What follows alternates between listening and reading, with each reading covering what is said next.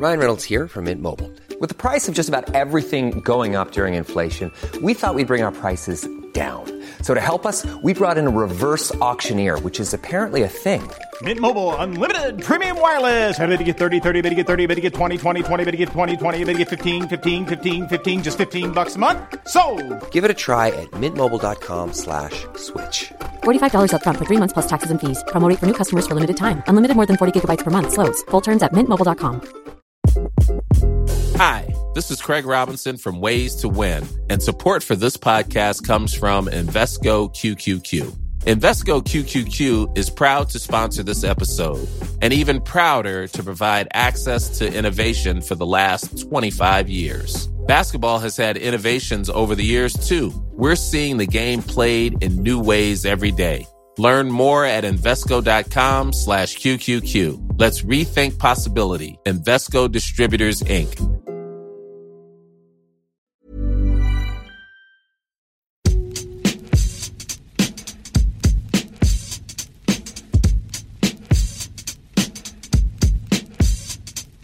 Hello and welcome to the Game Podcast from The Times. I'm Gabriel Marcotti and I thank you for joining us. Yes, I am back from my holiday, since you ask. And as I tag in, Natalie Sawyer tags out. It's her turn to vacation. Don't worry, if you enjoyed hearing both of us at the same time, you will have the opportunity to do so again shortly. It's just that it's August, it's sunny, I know football's back, but hey, we're all entitled to a day off. Now, joining me in the studio today is Times transfer guru and many other things. A bit of a mathematician too, I believe. Mr. Gary Jacob. Good morning, Gabs. How are you? Very well. I was right about the maths, right? You were right. It was a very long time ago. I was going to say, Lord Treisman also has a mathematics degree, former head of the FA. I didn't realise that. Well, there you go. This gives you something to talk about next time you guys hang out. And down the line, we've got the Times man on the Manchester beat, Paul Hurst. Morning. My mathematics is terrible. I just don't do maths at all. Good, because you can turn to Ed Woodward for advice whenever you need to. Later on, we'll be joined by Martin Ziegler to discuss some governance and VAR issues. Us nerds love those. But we have to start with the latest installment in the Manchester United soap opera. Gary, let's start with you. United go down 3-1. Now, there's lots to talk about, especially I think in the fallout of this. But the first obvious thing is Eric Bailly and Lindelof, and really the defense as a whole. I don't think Ashley Young covered himself in glory either. They all get slaughtered. If you were unkind and had an agenda against Mourinho, which I'm sure you don't, you would point out, what's he complaining about? He bought these guys for a lot of money. He's the guy who keeps playing Ashley Young on the opposite flank as well. So what's up? You summed it up pretty well there, I think. He bought them, and they're poorly trained from what I've seen of them. And this summer he sort of wanted another centre-back. Kirsty obviously knows a lot more than this. But if you go back to when he first came here at Chelsea and he bought Carvalho and then he had other players, the first thing he actually did was to kind of get the spine right and then build from the back. And they were very defensively strong. He hasn't really done that at United. And you look at that third season, you wouldn't say they're any stronger at the back than they were before. So all the fingers pointed at him. Hursty, he does have other centre backs, but I'm assuming Phil Jones is injured again. He just doesn't like Smalling. Rocco, who knows? Am I right? I mean, can you give us an update on those guys? I think that Smalling, is kind of third choice now. Phil Jones, you're kind of never sure whether he's 100% fit or, close to breaking down again. Rocco, Mourinho said that he had an injury during the World Cup, which we all thought was a bit kind of a suspect statement to make, really. We thought he was just keeping him out of the squad so he could sell him, but he's not featured since. So he started Bailly and Lindelof for the first two games. And it's interesting because before this season, those two hadn't started a game together. They've only played 2 minutes together in the league as a central defensive partnership, those two. So now they have all of a sudden become the first choice partnership. And I've never really been struck of Lindelof. I just thought he's supposed to be the ball-playing centre-half, and some of his passing is quite kind of erratic, really. And with Bailly, he just lacks the kind of composure, the leadership, the authority, and that kind of spreads throughout the back four, throughout the defence, and maybe to De Gea as well. So they're always kind of worried about him making a mistake. He doesn't seem he needs another kind of strong, authoritative figure next to him, and that's why Mourinho thought that Toby Alderweireld would have been a good partner for him. Pogba post-match comes out and says that they had the wrong attitude for this game, and he said, including myself, we need to do better, and Brighton were hungrier. Now, for me, maybe because I'm biased because I like Pogba, I said, you know what? Actually, I thought you were. I thought you did your job. You tried to make things happen. He also had a number of occasions. He had forced a really good save out of Matt Ryan at one point. But you're also in some ways also shielding your manager, right? They supposedly don't like each other, but he's saying this one's on us. This one's on the players. Now, Paul Scholes, who obviously knows more about this than I do, says, I have these quotes here from our colleague Duncan Castles. Quote, I hope that is lost in translation. There is no defense for that comment. You always tell yourself, attitude right, make sure it's right. So basically, he's kind of skewering Pogba for saying that their attitude was wrong. Gary, help me. We can't have it both ways. We can't have players owning their turgid performances and at the same time, and I realize in Scholes is different because he never spoke, so obviously he never had to take responsibility for anything. Personally, I'm fully in favour of players coming out and just saying it as is.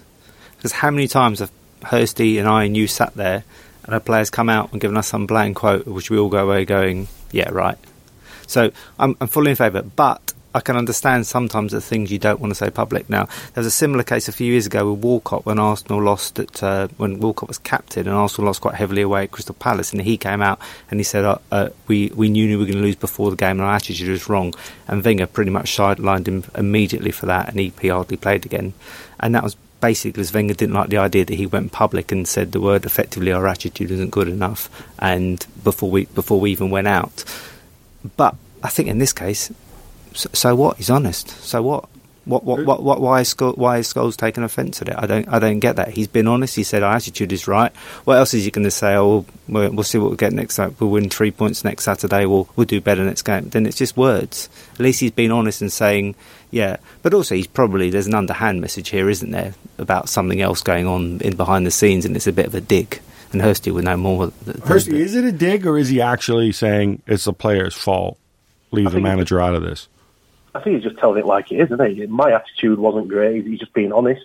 Our attitude wasn't great, and the best thing a football team can do in whenever they lose is look at themselves and, be honest. And you can't sugarcoat this. They lost at Brighton and they never looked like they were going to win at Brighton. So, they've got to admit their faults. That's kind of the first step to trying to improve, really. I must admit, if I was a Man United fan reading that comment, I'd just be thinking, why? Why are you going into a game against Brighton away with the wrong attitude? Why, especially after last season, when United they lost Huddersfield away, Newcastle away, and Brighton away. Why is your attitude not right for these games? That's where they slipped up last season. Again, that could be the manager not drilling the right attitude into them, or is it a problem within the squad, within the players themselves? But I would be annoyed if I was a United fan reading that. And it was interesting, I think, juxtaposing it with Mourinho post-match, who went to the Mourinho playbook when I kind of liked what he said, because he basically said, look, when we lose and going back to last season, I tell you and I analyze our players' bad performances, you guys all criticize me saying I'm too hard on them, so now I'm not going to say anything when we lose. I'm kind of paraphrasing here, which, fair enough. I mean, but I think the thing that we all miss is that when Mourinho goes out and says something to the media, he's not saying it for our benefit, is he? He's saying it for the benefit of the players. And any manager who says something in a press conference before or after the game is not actually saying it because the media have teased it out of him. They've got something they want to get across to their player. So he's basically saying, correct me if I'm wrong, if I analyze this game, I would say all these mean, horrible things about you guys in public, so I'm not going to do that. Yeah? He's probably saying it in private. Yeah, which is fine. I want to... Hursty, I don't want to keep belaboring this point because it's been covered, but just quickly on what happened over the summer. We haven't had you on to get your take. with the idea that Mourinho somehow dissatisfied with the lack of signings and whatnot. Is this going to have any kind of long-term effect, the relationship with Woodward, or do you have any particular novel insight on this? I think the relationship isn't great between them, is it? I went on the pre-season tour with United, and it was pretty apparent from that Mourinho wasn't happy with what Woodward was doing in the transfer market. He said he was confident that Woodward would get him another signing, another centre half, and he didn't. So that was really what sunk the relationship to a new low, if you would. But just looking at Woodward yesterday, he looked so glum after the final whistle, didn't he? He was just. I really felt sorry for the people sat either side of him, because he seemed to be like just ready to kind of beat someone up or something. He just looked completely enraged, and Mourinho. It comes back to what you were saying earlier. He wanted to improve the defence. But he's bought 2 centre halves over the last 2 years. So Woodward sat there thinking, well, I've given you the money to improve this defence, but you're still saying that you can't, that it needs investment. I've given you 60 million to buy on 2 new centre halves. And, yesterday we saw that they're not good enough. Yeah, but equally, Mourinho said, you saw what happened, and you see that Jones is always injured, and Rocco's supposedly injured too, and Smalling is what he is, and Lindelof's a kid. So I wear my Mourinho hat, or my Castles hat, you might call it. I told you, I gave you a list of guys, sign one of these 3 dudes at the back. Alderweireld you could have easily signed if you just cut a big check, for example. Boateng, whatever, this story, the loan, non-loan. Hey, does Woodward ever meet with you guys secretly and say, like, hey, guys, this is my version of events, just so you know? I mean, what? No? He's not really kind of open to speaking to us, particularly kind of, publicly on the record. Where we bumped into him on tour, and he seemed in kind of high spirits, but that was in the middle of the tour when it looked as if they were going to get someone. There is a difference of opinion there on so many players. You look at Luke Shaw. Woodward will want to keep him. Mourinho would have been happy to cut him loose this summer. Martial's the biggest one. Mourinho would quite happily get rid of him, but Woodward's worried that he will be go on to become one of the kind of biggest stars in Europe. So there's a different opinion on him. Even like players like Matteo Darmian, Mourinho was happy for him to go, but Woodward wanted him to stay.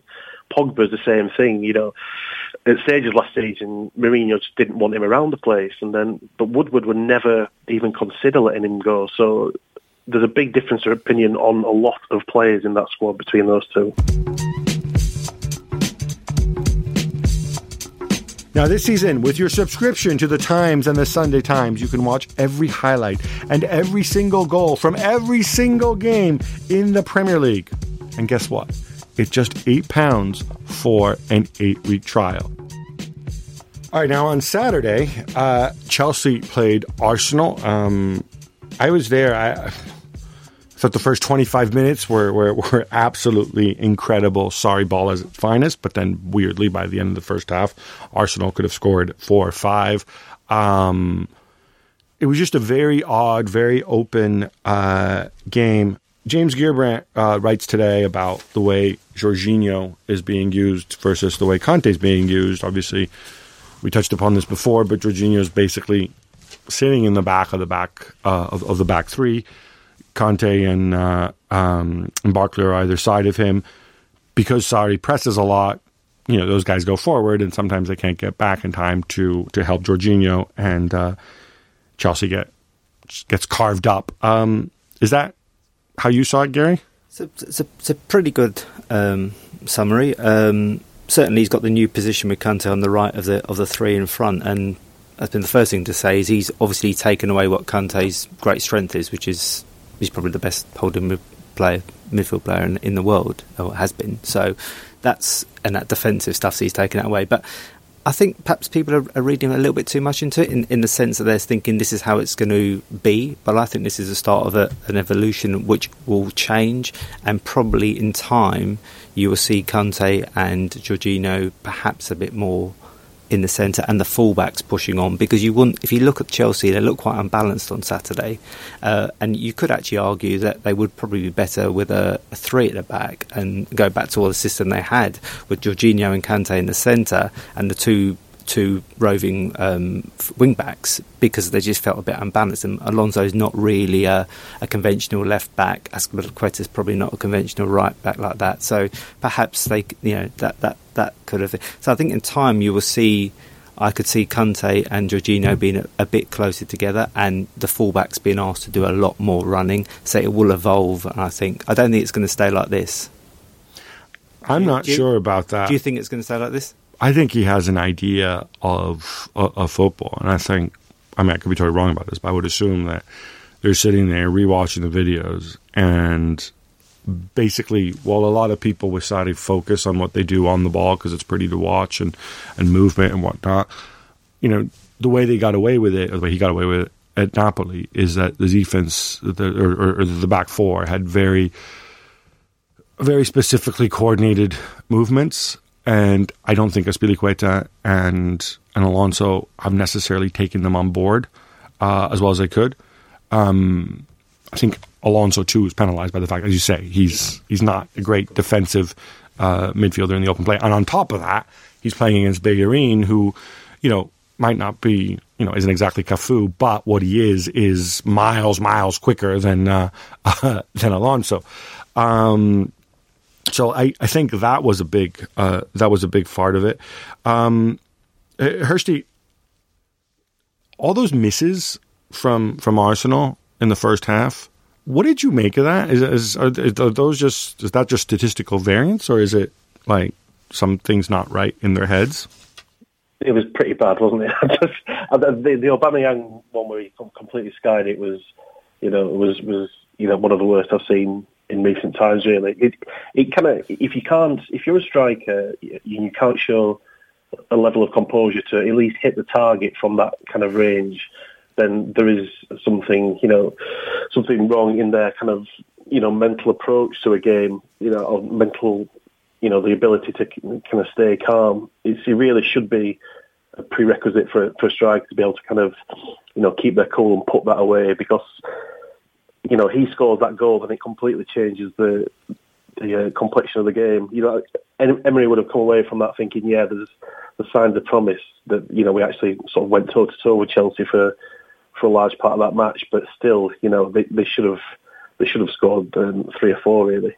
I mean, the thing about Aubameyang so far is that he's looked like he could score against smaller teams, but not necessarily against the bigger teams, and that's where they're going to need him. And that was a problem they almost had with Giroud as well. And over the past few years, they've Arsenal struggled in the big games. And if you look at Aubameyang so far, he had the 6 months which you'd kind of give him new league and everything, and now you'd expect him to hit the ground running. But I'd still wonder whether he's going to score enough goals against the big teams. And it's interesting to me because he could have gone to China a year ago, and I do know agents who were involved in it, and that deal was pretty close, but for factors. So I look at him and I think, how much has he really got the hunger to want to be in the Premier League and to kind of take Arsenal to that next level? And more the evidence that he wants to be here is the fact that he could have made more money in China, presumably. There are factors that why he didn't move there, and he's earned quite well here. Well, speaking of earning, throw this forward for me, Gary, because compare and contrast. I thought the difference in the end is between the highest paid player at Arsenal, in Arsenal's history, and the guy who, should he sign the new contract, which supposedly is agreed around the corner, will be the highest paid player in the history of Chelsea, Eden Hazard. One guy comes on and turns a game. The other guy starts, comes off, and has a completely turgid performance. What does Emery do with this guy, and what will Arsenal look like going forward? I think what Emery's shown so far, he's probably prepared to be a lot harder, make the tougher decisions. So you've seen Xhaka whipped on Saturday, and I think and Ramsey in the first game went off pretty early, 50, 60 minutes. You can see that he's prepared to kind of make the tougher decisions. Even dropping Ozil? Well, Wenger did it. So it's not as if it's not happening. Yeah, okay, but Wenger was there for 20 years and was the god of the Emirates. But this is Emery. The thing so far is that I'm not quite sure whether Ozil's been in the best position. in the first game against City, he didn't feel like he was in the best position. He was on the right hand side. I'm not quite sure, but this was a bit hard to judge Emery and Ozil and the whole team because they're trying to learn a new system. So if you give it 10 games, and you say, okay, then that's where we are. I think if you're a Chelsea fan, you would say, okay, we've got 6 points, but you wouldn't say everything's rosy and suddenly Sarri's is the kind of he's going to get us back to where we were 2 years ago. So they've got plenty of problems. They've got plenty of issues to kind of thing, but they got away with it on Saturday. I think Arsenal are going to need 10 games. It'll be interesting to see whether Ramsey keeps his place. At the end of those 10 games, it'll be interesting to see what happens because he's obviously got the contract situation, whether he finds a part. We're just to see whether Lacazette ends up on the left-hand side of, whether he ends up alongside Aubameyang. And also, they've got Guendouzi, who obviously looks quite talented, a little bit sloppy, but always wants the ball. Because of the hair. But once Torreira comes in, they might look again a different team because they might look a little bit more protected in front of the back four. Paul, you get the final word here. If Morata has turned the corner and with that goal and starts scoring the way we know he can, if they sort out the back four, and if Eden Hazard plays the rest of the season and starts and the way he did in that half hour, can Chelsea contend for the title? I think so, yeah. You look at the fixtures that are coming up as well: Newcastle away, Bournemouth and Cardiff at home, West Ham away. This is a really it's a good opportunity for them to. They should win all those matches. They should be looking at this 6 matches in and 6 wins if their performance in the first 2 games are anything to go by. And Jorginho's looked very good for me. I just think he's very good on the ball. Obviously, very kind of calm, but his passing is, at times is pretty sensational. I just think it's all kind of coming together quite nicely for Chelsea. It just depends, I think, if Morata can keep scoring or not. If you thought the only way to get a more defined jawline with natural-looking results was through surgery, think again. Juvederm Volux XC is a non-surgical injectable gel filler that improves moderate to severe loss of jawline definition and can help you achieve natural-looking results with little downtime. Even better, this improved definition lasts up to 1 year with optimal treatment. No maintenance required. Improve jawline definition for a smooth, sculpted look with Juvederm Volux XC. For important safety information and to find a licensed specialist, visit Juvederm.com. That's JUVEDERM.com. Not for people with severe allergic reactions, allergies to lidocaine, or the proteins used in Juvederm. Common side effects include injection site redness, swelling, pain, tenderness, firmness, lumps, bumps, bruising, discoloration, or itching. There's a risk of unintentional injection into a blood vessel, which can cause vision abnormalities, blindness, stroke, temporary scabs, or scarring. Talk to a licensed specialist to find out if it's right for you. Ryan Reynolds here from Mint Mobile. With the price of just about everything going up during inflation, we thought we'd bring our prices down. So to help us, we brought in a reverse auctioneer, which is apparently a thing. Mint Mobile Unlimited Premium Wireless. How to get 30, 30, bit to get 30, bit to get 20, 20, 20, bit to get 20, 20, bit to get 15, 15, 15, 15, just $15 a month? Sold! Give it a try at mintmobile.com/switch. $45 up front for 3 months plus taxes and fees. Promo rate for new customers for limited time. Unlimited more than 40 gigabytes per month slows. Full terms at mintmobile.com. When you're ready to pop the question, the last thing you want to do is second-guess the ring. At BlueNile.com, you can design a one-of-a-kind ring with the ease and convenience of shopping online. Choose your diamond and setting. When you find the one, you'll get it delivered right to your door. Go to BlueNile.com and use promo code LISTEN to get $50 off your purchase of $500 or more. That's code LISTEN at BlueNile.com for $50 off your purchase. BlueNile.com, code LISTEN.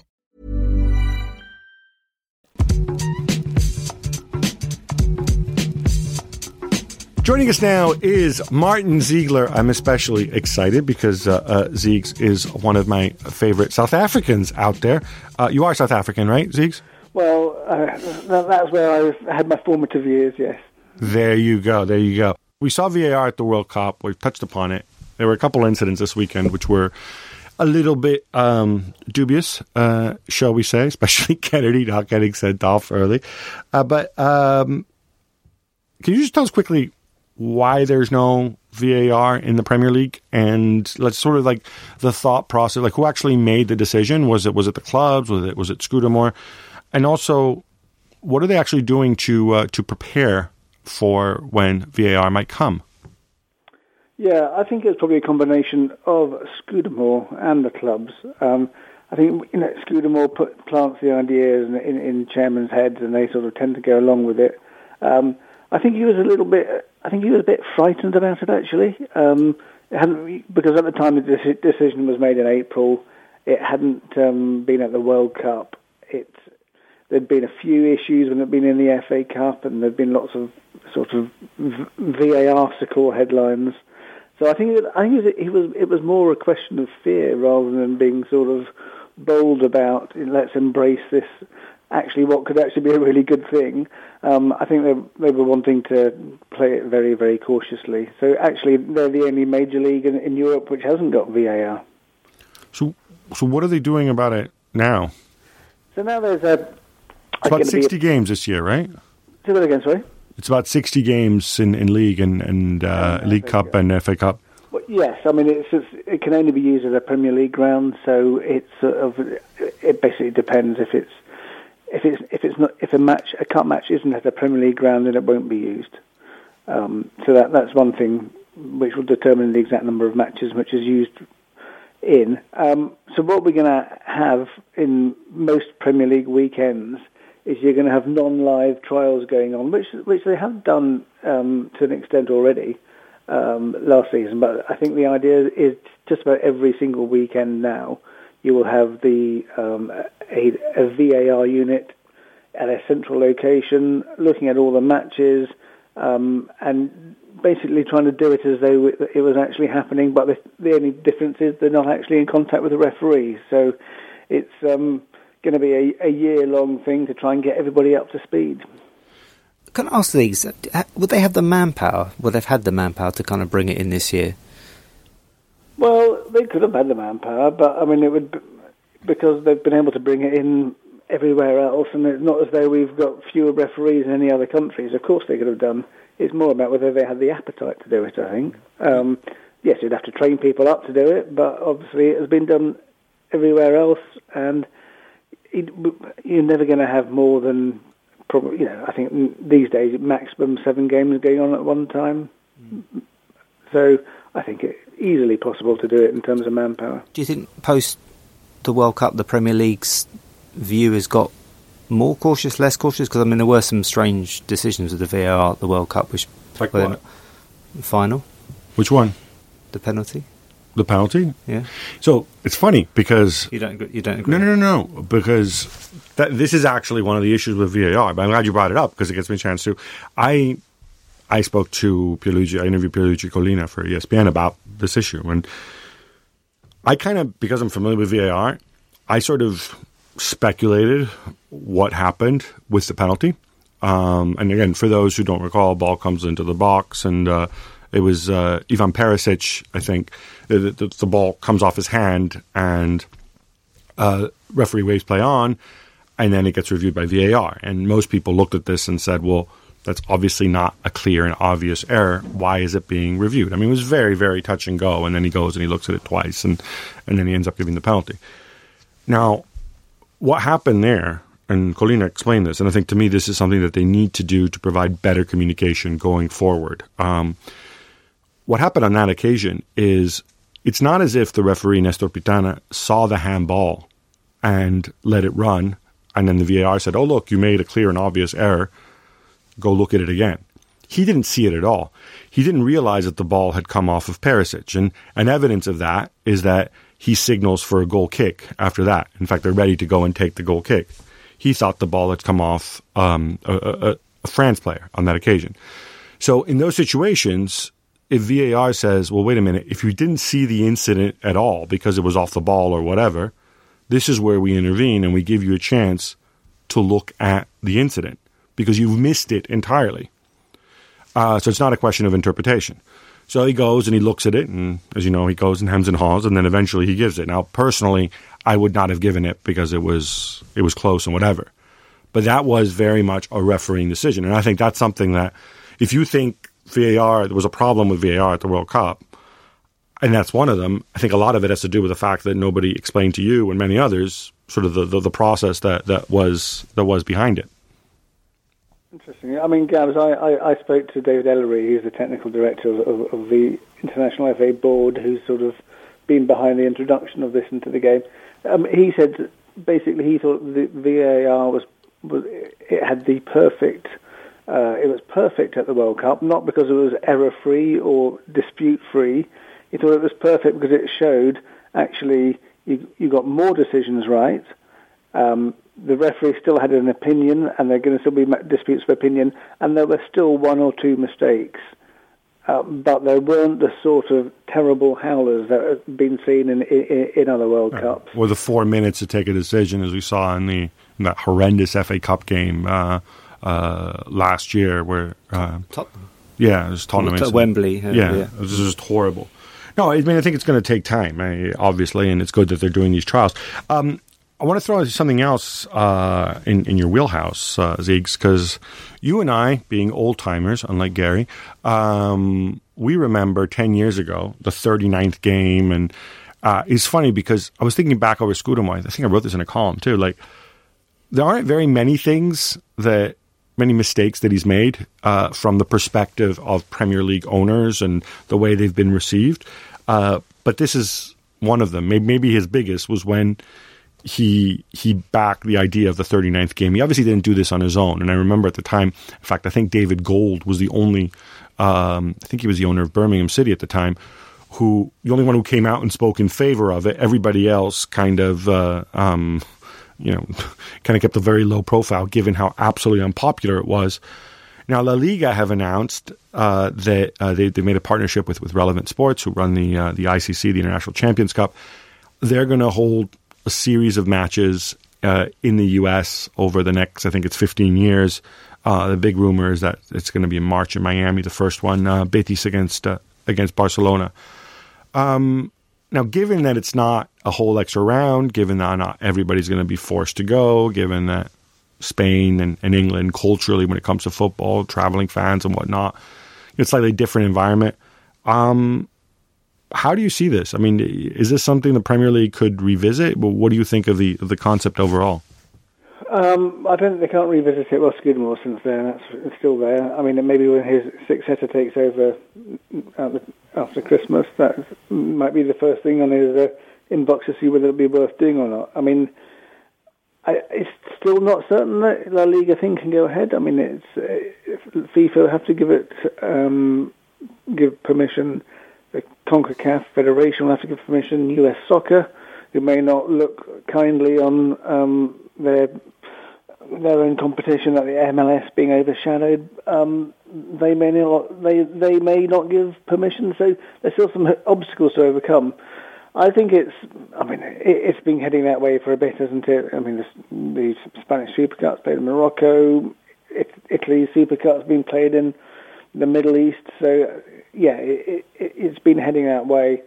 I mean, I think the Premier League's trouble was timing when they tried it. It was too much. It was talking about a huge round of extra games, and this came at a time when the Premier League it just looked very, very rich at the time, richer than any other league, which I know it still is, but it just looked very greedy. It was a land grab for more money. And although actually hardly people sort of melted away, originally 19 out of the 20 clubs voted in favour of it. The only one that didn't was Liverpool. So I think the appetite is still there. If more money, the clubs will go for it.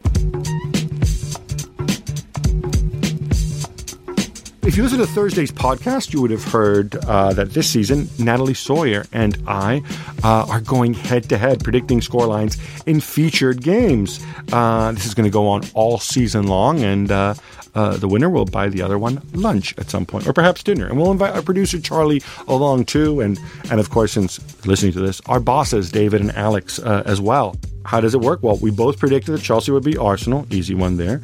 We both predicted that Juve would win away to Chievo, although nobody quite predicted the 3-2. We both thought that Barnsley would beat Wimbledon in League One, but that game finished goalless. And by the way, let me point out, she's supposed to be the lower division expert. We both thought West Ham would beat Bournemouth, and wow, we were wrong. Sorry, Eddie. So it all came down to Cardiff and Newcastle. Natalie thought Newcastle would win 1-0. I predicted 0-0.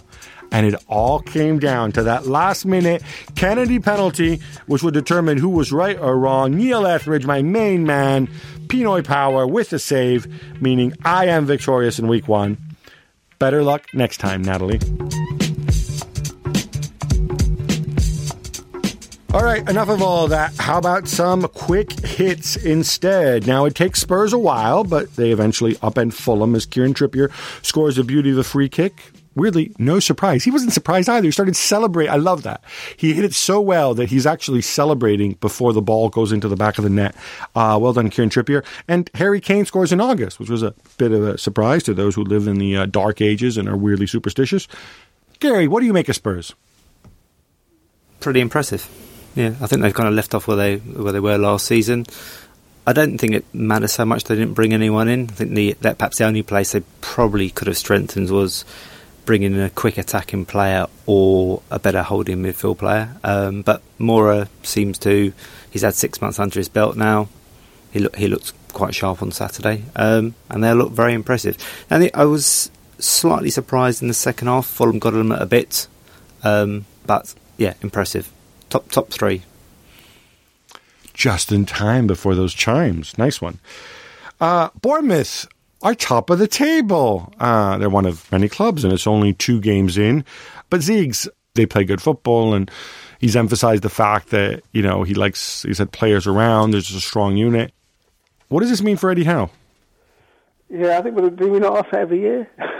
Probably means that he's going to be at Bournemouth at the end of the season and next season as well in the Premier League.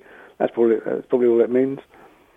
But unless if that next club it's a tricky one, isn't it? Because do you either go to a very big club, people who made him the next Arsenal manager, or does he try and take a smaller step up? It's an interesting one. I think he'll still be there next season.